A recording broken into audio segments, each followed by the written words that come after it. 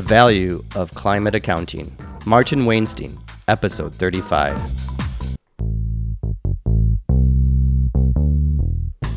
Welcome to the My Energy 2050 podcast, where we speak to the people building a clean energy system by 2050. I'm your host, Michael LaBelle. This week, we speak with Martin Weinstein. He is the founder of the Yale Open Lab and the Open Earth Foundation. Martin is an amazing expert to talk with. He began his experience in the energy sector by delving into an energy business in his native Argentina. For those wondering what the tipping point is between pursuing a business career or pursuing a PhD, Martin provides his insight of how he did both. The result, after many years of work, as he describes, is his Open Earth Foundation, where he is able to be more entrepreneurial in a nonprofit setting, and he can straddle both the research world of academia and the innovative spirit fostered in companies. Our conversation, as many here on the My Energy 2050 podcast, is wide-ranging. Martin recounts his experience working for clients on energy projects and then framing his experience through research on the theories of energy transitions, something I hold dear. We do a slow walkthrough of the limits of current energy companies and how they lock in our present energy system through profit motives. Martin then enables us to walk through both the basics of blockchain and the long-term potential that remote sensing and blockchain contracts hold. I'll leave the full explanation for our discussion, but I guarantee you not many of us grasp the full potential that a digital carbon accounting system offers. I know it has already shifted my research track, and that is totally honest right there. Summarizing our talk, I just want to label Martin both as a visionary expert, I don't do that very often, and a well-grounded social entrepreneur. He understands the realities of what can be delivered to communities and taken up by businesses. Finally, a kind reminder, we do the My Energy 2050 podcast to share knowledge and highlight those contributing to a clean and just energy transition. Today's guest definitely delivers that. But please help us spread the word by sharing episodes with people in your network. My point being here is that we're all committed to building an effective energy transition, and you can help us by sharing. And now for this week's episode of the My Energy 2050 podcast.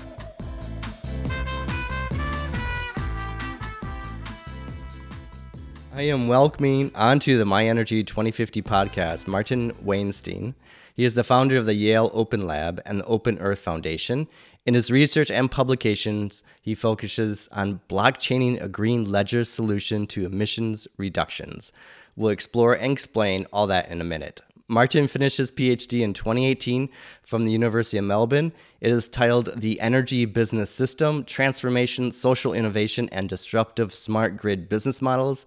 Within it are leading-edge publications outlining how energy companies do business as usual and how they can embrace more radical change through open operations that hold digital solutions as a key measure to reduce emissions and deliver the energy system back to the people.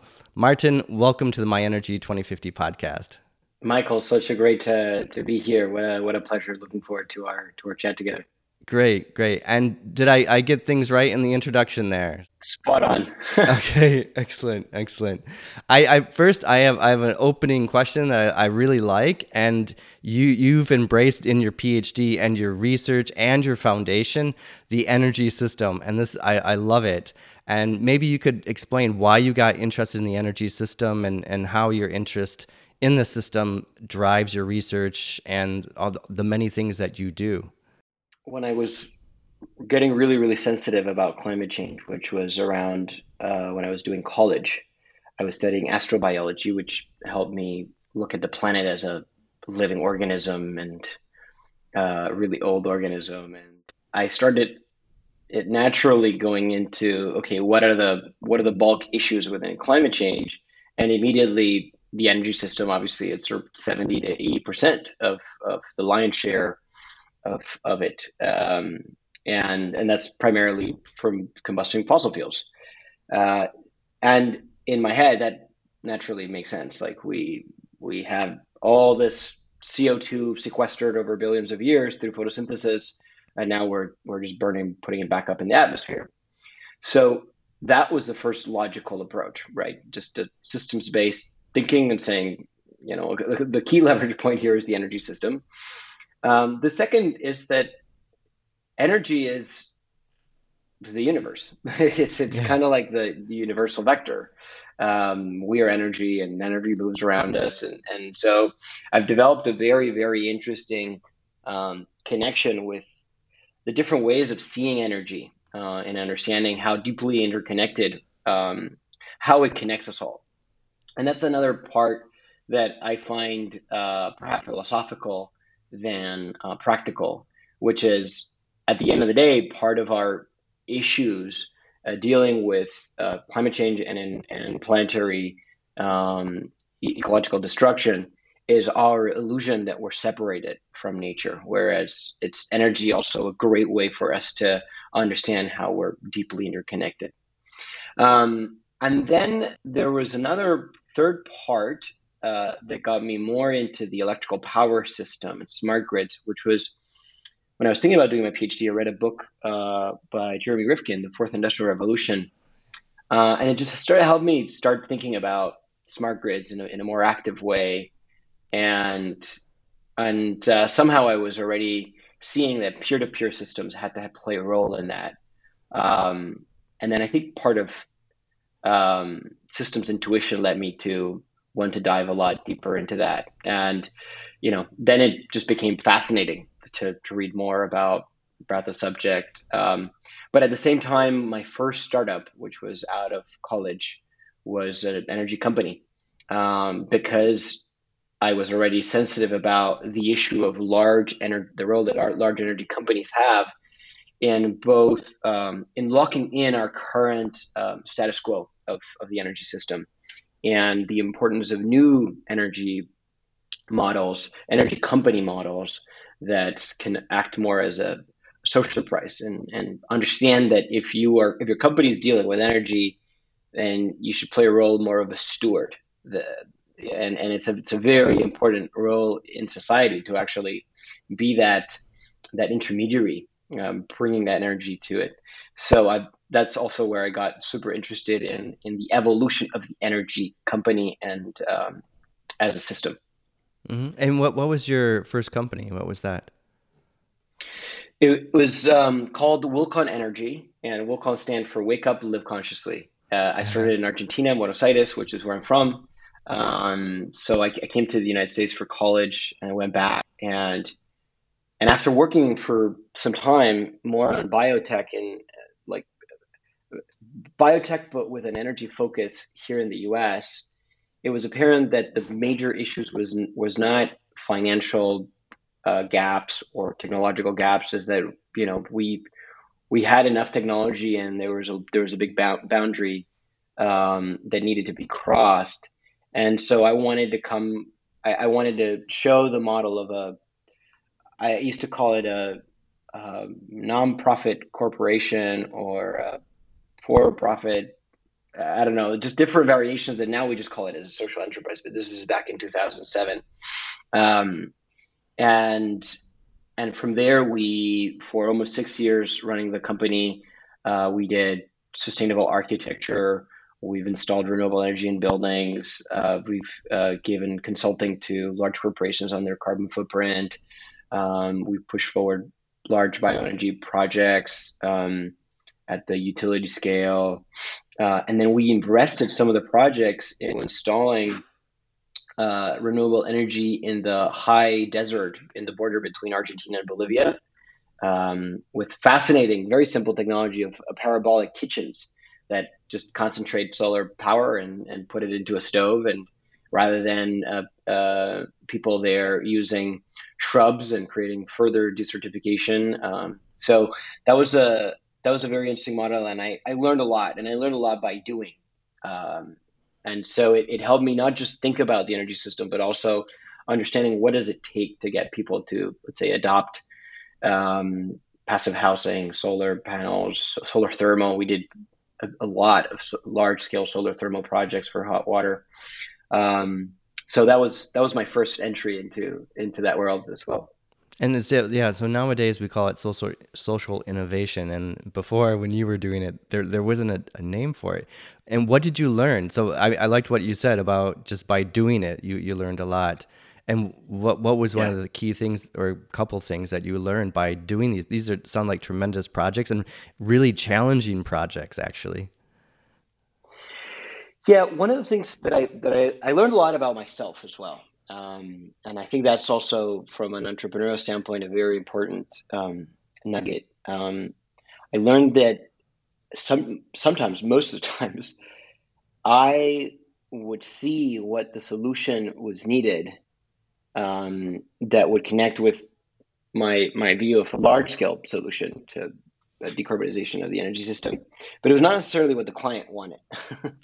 So I would spend a lot of time working. We would spend a lot of time working on trying to first educate, whether the client is a household owner or a CEO of a multinational company or someone in government.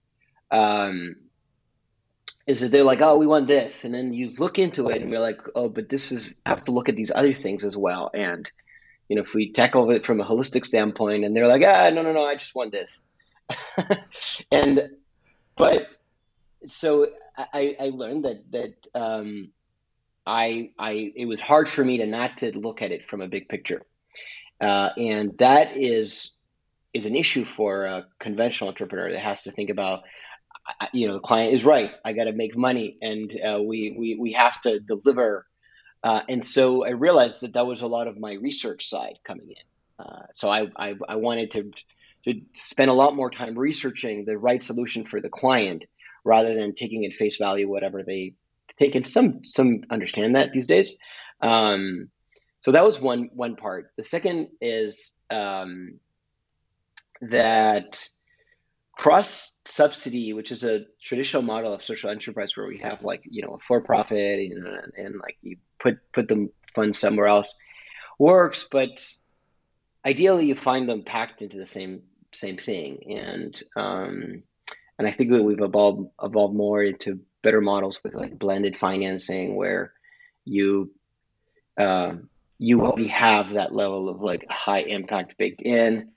Um, and my ideas and the ambition of the projects that I wanted to do were hard to land them in Argentina, which I don't think had the level of sophistication and understanding and political will to execute on them. And I've had so many cases of working for months on projects that were very important, very relevant, that was a win-win for everyone, and then for some reason politically it didn't go through, and that was very frustrating. Hmm. Um, so that also led me to start researching how to combine my two hats, because perhaps I'm too much of a researcher, big picture researcher, to be a traditional entrepreneur, short term thinking, and I'm too much of an entrepreneur to just sit doing research and writing papers. Yes. That obviously led to the PhD, and then the PhD also tested the model that then I was able to put into the Yale Open Lab, where I consolidated it, and then now it's spun off into the Open Earth Foundation, which obviously we talk a bit more about. But Okay. yeah, I think those were some of the key lessons. I wanted to go back. There's so much there, but I want to progress to some of our more complex topics like OpenX, Open Solar. But before we get there, let's go with your research route. So then, yeah, you did your PhD, and in your PhD, you have in there this energy system metabolism. Could you explain that? It's a very complex chart that you have, but I think it's brilliant, actually. Yeah, thank you. Well, no, I think that's just my influence as my original background is in biology, and astrobiology is particularly around how microbial life influences planetary chemistry and physics. Um, and I already mentioned it. So the planet Earth was born with a CO2 based atmosphere, and through photosynthesis, creating oxygen, and oxygen reacting with UV radiation creates ozone. Um, so uh, I learned about metabolisms as a way of understanding how biogeochemical cycles operate in planet Earth. And then already out of college, it was apparent that photosynthesis was the most important metabolism for livability of this planet. And I was already looking at combustion at a massive scale as exactly the opposite of the equation. And so in many ways, it's a metabolism that is not performed by microbes. It's an exogenous metabolism because it doesn't happen inside a body. It happens in our industrial body. And ever since my astrobiology thinking, I thought about this as we've introduced combustion, and it's our new metabolic paradigm, and we have to change that. Combustion of fossil fuels, of course. So I wanted to bring that into my research because I had the freedom in my PhD to be able to look at it from a very large scale, like planetary scale, and then talk about business at that scale. So I talk about the energy business system, which in many ways it's a representation of a traditional company or energy vertically integrated company that has a cash flow, and it leads with primary energy and secondary energy, and essentially taking energy from Earth, whether it's in fossil based or whether it's in renewable based, to society and supply chains, and that's its primary role. But its mission, its purpose, is to maximize profit for shareholders. And so that's where I was like, this is at odds, because we made this massive industrial complex and an entity or a series of entities that end up kind of becoming cartels from a point of view, even objectively from a fossil fuel standpoint. And that's where a lot of the focus on carbon majors comes in. They're not necessarily designed to realize the importance that they're part of this very important planetary metabolism. So I wanted to describe it that way, and going back to my notes of comparing photosynthesis and combustion, it helped me first something that I think we now know by now, that at the beginning of the sustainability discussions 23 years ago, we would talk about economy, society, and an environment as these three Venn diagrams that needed to connect, where in fact economy is inside society and society is inside environments. They're nested rather than like these overlapping Venn diagrams. And so it was very relevant to put the role of the energy business in that framework, and a lot of things kind of it looks complex because it's got a lot of circles and arrows, but at the end of the day, it's flowing energy from Earth through to society. And my argument, which led to going deeper into corporate law, was we really need to change the purpose of the company, particularly if you're dealing with natural resources, particularly if you're dealing with such an important, critical sector like energy. And then I, going into corporate law, found so many managerial dichotomies that are produced by that. Because if you're running Saudi Aramco or BP, your models would show you that you have a profitable business model well into 2060 through natural gas and through different other products, but that's not compatible with mitigating climate change. So how do you step away from a business model that's still profitable? And then that goes into, can you, as a CEO, as a director, as a manager, can you can get sued. You could also get fired. And I think so. That was one part of my research. And how did let me push you a little bit then? And how does that connect to the financial system? Because some of the solutions you're proposing now address financing, and how does the current energy system rely on we could say the banking system or the financial system to keep going so that it is profitable in 2060 by just using fossil fuels? Yeah, so a lot of our work on the finance part today is on how do we finance decentralized energy infrastructure in a cookie cutting way in some sense, because there's a couple of things about the decentralization of energy infrastructure that naturally plays an important role within smart grids, demand side management, distributed energy resources such as, you know, photovoltaics and EVs. They play an important role, but it's not one large scale project finance power plant that gets financed over years and it costs $500 million. You know, it's a lot of small little projects, and so it is important for the, you know, changing the not the actual engineering power, the social power or corporate power, by making everyone part of the value chain, um, and being able to address that project finance part. Now, I think what you were alluding is the role of the financial sector in maintaining the lock-in Yes. of the large corporates, and that's a lot where the evolution of ESG is, and I say the evolution because a lot of the ESG, like Exxon has good ESG ratings. So why I is love that? this. Well, Yes. you know, so there, that's just on how some of the ESG ratings are designed by MSCI or Sustainalytics, and they're essentially a black box on one side, but you know, there are some fundamental things that are not clear there. And so if investors are really want to invest in a 1.5 degree consistent future, those signals need to be very clear.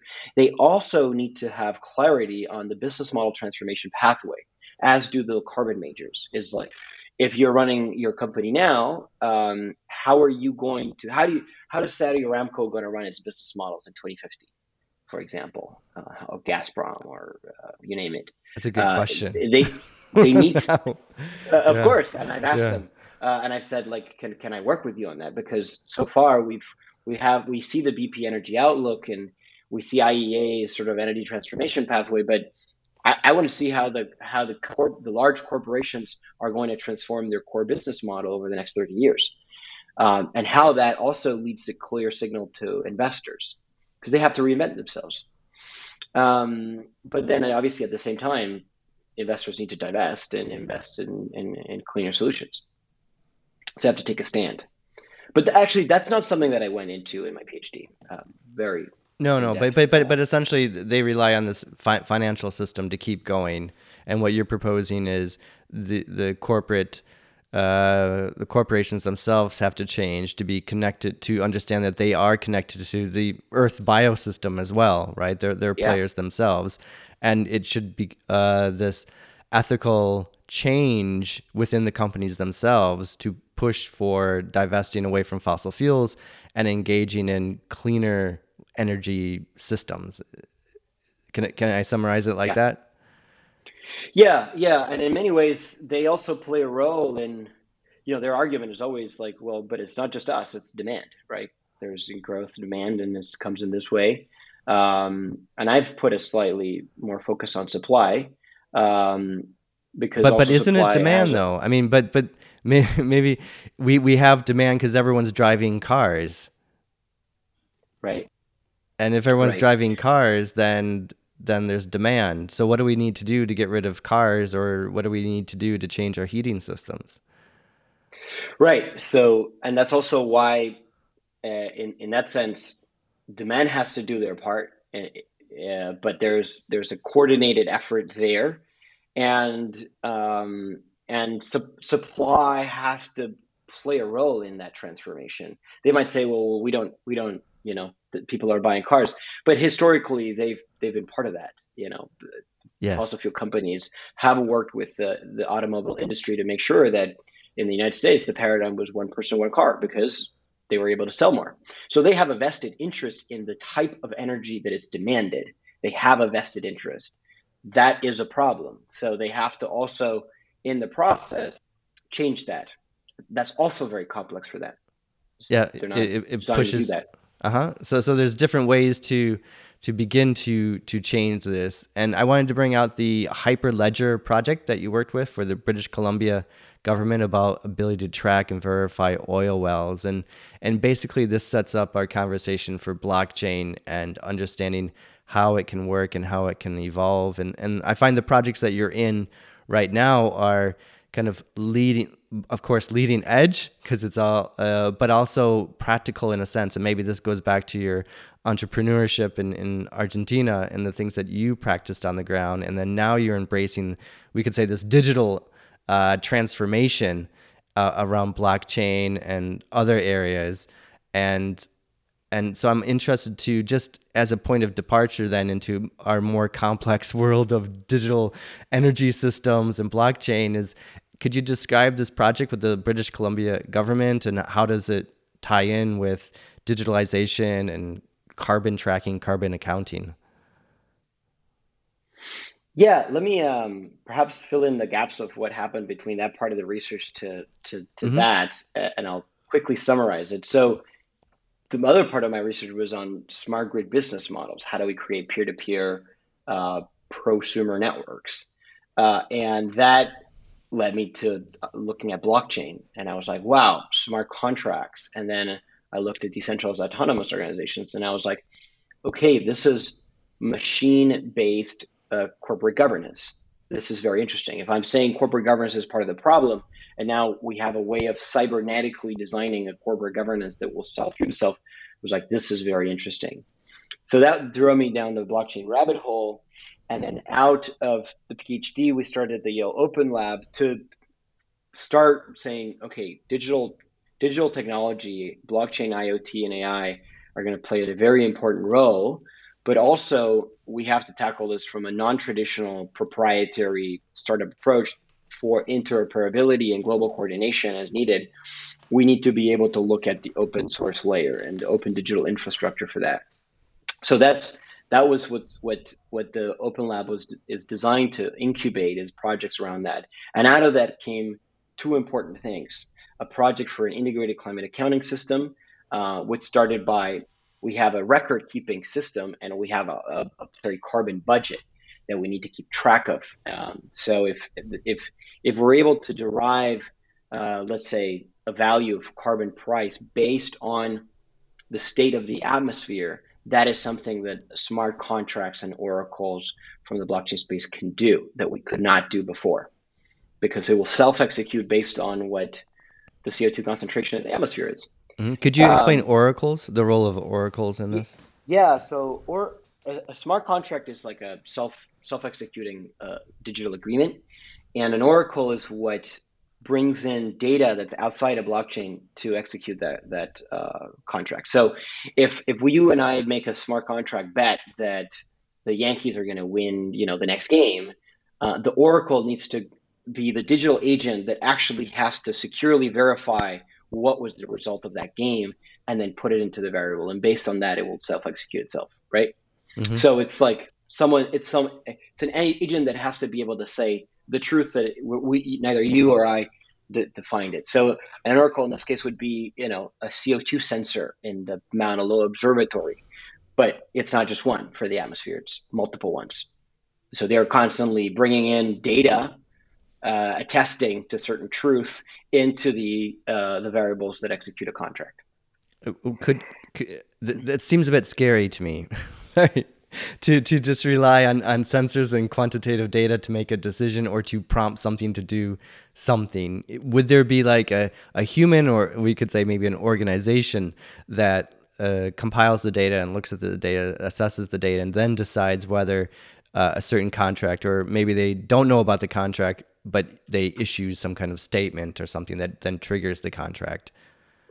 Yeah, and there's different tools to design contracts in different ways. So, for example, you have multi-signature models where you have to have the machine to give its opinion or to give its input, and you've got humans to do their discussion, but those humans need to be doing it based on the reality, right?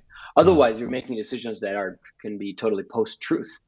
And then it will execute. If they both agree, then they execute. If they don't agree, then I don't know, another process goes through, and then a third entity has to come in. This is different ways that we have today to design these things. So then after almost like 3 years working on the use of a lot of this constellation of technologies and the framework for an integrated climate accounting system that helps the non-state actors, the corporates, the subnationals, how they can be nested within the Paris Agreement. And how can we create accountability across a lot of this front? We started looking at a particular part of the blockchain technology stack, which is on decentralized identifiers, IDs, who's who. And the evolution, or one of the applications of that, is the use of verifiable credentials, where always a good example of that is our ID and our credentialing system is centralized. The US government gives me my social security number, or the state of Connecticut gave me a driver's license, and a police officer can look at my record and can see everything about me.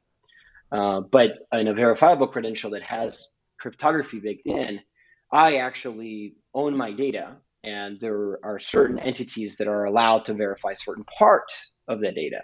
So, for example, a police officer would stop me in the car. It would say, the only thing they need to know about my driving credential is, am I allowed to drive this vehicle, yes or no? And so that would factor in, am I over 18? But they don't need to know when I was born. They don't need to know what gender I am, or if I change genders.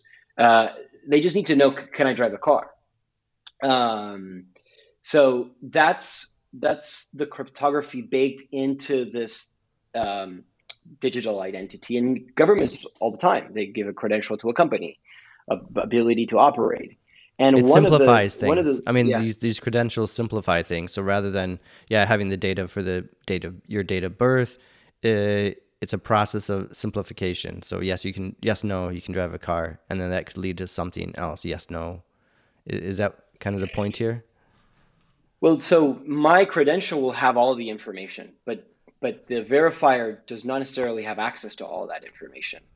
The credential is smart enough that, if you ask a question, am I over 18? It knows when I was born, and so it can calculate the answer based on that. And then the receiver can trust that answer is derived from the actual data rather than receiving the data. Okay. So if you need to verify certain things about a company, you don't have to go and see all the company data, which is very important for the private sector, which they don't want to share all their data. But the government needs to be able to verify certain things. It also brings a lot of automation, which a lot of this digital transformation also brings. A lot of the credentials are paper-based. It's a good example is I got vaccinated and they gave me a piece of paper and a signature. I was like, okay, this sounds old school. But a lot of things work that way, right? So there's no digital trust network. And also, paper-based, you have to be present. But if we're interacting over the internet. But if you're scaling, so sorry, I'm going to interrupt. If you're creating a carbon accounting system and you're automating the system of this accounting system, what are the benefits of that within the Paris Agreement? Well, the benefits of automation, I think, are a couple. And not in a specific order. It reduces cost, right? So if I say, you have to put together all your carbon data, whether you're a city or whether you're a company, it's like, that's going to cost me money. If it's already baked into how your data structure is, it could be a report that just outputs in a certain way. It also reduces, the frictions of who's going to go in and verify that data. If you have to get PwC or KPMG or someone to come in and audit that, that's also going to cost money. But if it's also done in the right digital structure, then a lot of that could be automated. Similar, if we think about how do we submit our taxes, particularly here in the United States. My bank accounts are connected. I can integrate them into QuickBooks, and that can output to TurboTax. And just to give one I don't, example of a software tool. it's not a good. I just got a letter from the IRS from a person asking me to verify that I pay taxes outside of the United States. So a real person or with a real name. But yeah, and I was used to it being automated. So I didn't ever worry about Right. these Well, letters. So there we go. and it's important to also have humans behind it, but also, some part can be manual and some cannot, and also manual work can be prone to errors. Whereas when you have all the digital records, if there are errors, you can find them. Um, and and it also helps you follow a certain protocol, right? So Mm-hmm, mm-hmm. and for the climate accounting, that's also very relevant because a big issue is double counting, um, reporting emissions one way, the other someone else is reporting emissions. So this becomes um, yeah, an important area. And so when looking at decentralized identifiers and verifiable credentials, it turns out that the primary subnational government that's been advancing the technology from an open source standpoint has been the government of British Columbia. They've been issuing what are the ideas are also some called self-sovereign identities. So you have your sovereignty and you have your sovereignty over your data. And so this obviously comes in a new wave of the importance of data privacy. And so they've been working on this for their citizens and then also for their companies. Um, and and part of the open source project that runs on this for DIDs, decentralized identifiers, is Hyperledger Indy, which Hyperledger is let's say the blockchain section of the Linux Foundation. And the verifiable credential is a library, open source library based called Aries, Hyperledger Aries. And the government of British Columbia is one of the core maintainers of Hyperledger Aries. That already is fascinating. That a subnational government is really pushing forward technology for self-sovereign identities of individuals and corporations, essentially to protect them from government. So Can you break this down a little bit more? I understand. I'm on the edge of understanding everything that you just said. So could you maybe explain a bit more Hyperledger? And so the British. Yes. Mm-hmm. So Hyperledger is an organization within the Linux Foundation, and they host open source projects. Linux is really good at creating a community around an open source project, and normally it's open source because everyone wants the functionalities for different reasons. And so in this case, it's the functionality of being able to issue these IDs and issue these verifiable credentials and create digital trust networks between a holder of a credential, let's say a citizen, the government, who's the issuer, and a verifier, which might be an auditor, right? So a CPA is a verifier, and the government is the kind of like the issuer, and we're the holder of like our tax burden in some sense. So there is always this triad of trust. It's very similar to credit cards. In fact, MasterCard is part of one of the key working groups. MasterCard is the issue. The bank is the issuer of your card, and you're the holder, and the merchant is the verifier, right? So where's Visa? Well, Visa or MasterCard, they provide the trust framework between the three parties. Now, this applies that not just to credit cards. It digitizes a lot of that part, and to be able to use for so many different things. So it's and like that, yeah. using. Okay, this is a really bad analogy, so please correct me.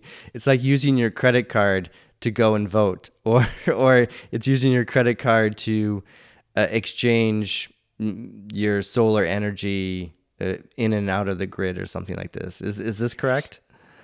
Yeah, it's similar to having a credit card for that. It's like it's as if you have a digital version of your ID or of your passport, and that has enough information to also be able to bring in all the records of that. Did you pay taxes? Did you vote? Now, not everyone has access to all that information, right? You don't want the government to have access to all when did you leave the country and stuff. Different groups might be able to be allowed to access certain parts of your data. but you own all your data. Mm-hmm. And then you're building this out. You're building this out to a much more complex system of relationships between companies. Well, so in the climate accounting space, we were like, wait, this is a very important piece within the technological framework. Because let's say if you operate a oil well or gas well or your company, just to give one example, but it applies to every company. You have a carbon footprint and you might want to have someone to verify, and the government might need to be able to verify certain carbon intensity of your information. But at the same time, going back to the example of the police officer and the driver's license, you want to confer transparency alongside privacy. And in the climate space, it's always been a problem, a dichotomy of like how can we have climate transparency alongside privacy? Companies do want to have their privacy because it relates to their competitiveness. So how do we create a structure for corporations to be able to radically transparent about their carbon intensity, and that also is compatible with automation, for example, to rewards and penalties based on your carbon performance or your climate performance, and that is so transparent that can be verified and that can be embedded into records, and those records can be rolled up from the corporate records, which is where the data technically is sourced. What was your production record? You've got emission sensors, like where's the information, in a way that also again links to sensors, because a lot of what we see out there from corporate carbon footprints is self-reported. So they fill out a form. So how do we verify that? Could you tie this in? I don't mean to like jump over things, but just to put it in context again, the system of carbon accounting is the Paris Agreement. And what does this mean then for helping to fulfill the Paris Agreement, some of the nested relationships you spoke about?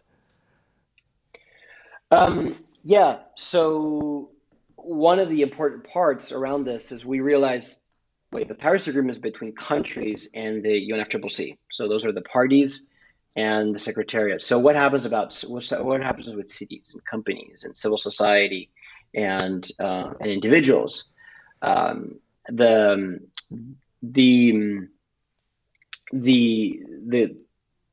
traditional way of doing inventories is countries have to submit their inventory to the Paris Agreement and source data from different sectors: energy sector, agricultural sector, their ministries. So there's no linkage between the data of non-state actors, which are anything that's not a sovereign nation, and the Paris Agreement. And we don't propose that these should be connected, because it's going to be really hard to change that. But in a parallel process, we think that by geotagging a lot of the data and we're looking at the nested relationships of a company and its supply chain is within the jurisdiction of a subnational actor, whether it's California or British Columbia or whatever jurisdiction is, or a municipality, all of those subnational actors also are creating their inventory, also have their pledges. So the chances for those subnational actors, like a city, to meet their climate pledge, or the state to meet the climate pledge, or the country to meet the pledge, more and more is going to be a factor of how many non-state actors operating within your territory actually have pledges and are actually, making them happen, and then roll up the data. So the data would just roll up to the national level, and then that would be an alternative way of creating an inventory. And so we've been researching that for a couple of years, and we're working now on a lot of the digital infrastructure to be able to test that and to use that as an independent climate accounting network that would aid, for example, into the large exercises of the Paris Agreement, such as the global stocktake, which is essentially happening every 5 years, when we say all these countries said they were going to do this. How did they do? Okay, we got to do a lot better than that. We got to improve our pledges. We got to change our things. And it's just a stock take to keep us track into 1.5 degrees. Excellent, Martin. Thank you. I just want to have one final question, and I think this builds on what you just spoke about. But what is the Open Earth Foundation, Could you just describe that maybe in 1 minute? I really want to give it a nice plug. The website's awesome, so I want to point people to it. But what was your reasoning for starting the Open Earth Foundation? Yeah, and we launched last year, and we're going to be doing our web relaunch later this year. So, after a couple of years running the lab at Yale, it was apparent that the model of looking at the intersection of digital tech and open source and planetary scaled approaches works, makes sense. Out of that comes very important projects. But to bring them to the real world, the university is not necessarily fit for purpose. It's done, it has a lot of bureaucracy to be able to operate. So decided to launch a nonprofit, which acts as a bit of a hybrid because the Open Earth Foundation is the umbrella entity, but if projects get incubated and get launched, they could be launched as subsidiaries. And they're all open source. So everything we do obviously is Creative Commons and open source. And it's a 501c3 based in California, but we operate purely at how do we think and usher digital infrastructure that augments humanity's capability to maintain planetary resilience. Because at the end of the day, that's what's at stake, is that we're eroding our livability on the planet. And most solutions there are siloed or addressing one part or another part. We have to really work as a system. And that tends to be more ambitious tackles. And when you're tackling from a systems approach, you don't necessarily want to be a for-profit company because others will see you as a competitive entity. We cannot compete with anyone. We have to be, have to think about what's a common structure that helps a global Earth system management network operate. It's kind of like the internet running on open standards and open protocols. So that's a bit where we see ourselves and where we work in research, but also deployment. So we do a lot of the big picture research, and we also deployed in engineering. We are still getting a bit off the ground. So we're going to be hopefully pushing a lot of code between now and the end of the year and showcasing some demos of also open platforms for climate accounting, for solutions of better, you mentioned Open Solar and OpenX, better ways of doing automation and project finance, again, for that decentralized infrastructure, which is very relevant. And then research on how do we use AI to improve, how do we model the Earth system to predict what's going to happen and use that for our incentive mechanisms, for example. Great, Martin. Thank you so much. I really appreciate the time. What a pleasure. Really happy. Maybe in a couple of years as we progress, would love to join back again and share more, Michael. And of course, I think this could go for hours. Thank you for joining us for this episode. We produce the My Energy 2050 podcast to learn about cutting-edge research and the people building our clean energy system. If you enjoyed this episode or any episode, please share it. The more we spread our message of the ease of an energy transition, the faster we can make it. You can follow us on LinkedIn, where we are the most active on the My Energy 2050 webpage, or on Twitter and Facebook. I'm your host, Michael LaBelle. Thank you for listening to this week's episode.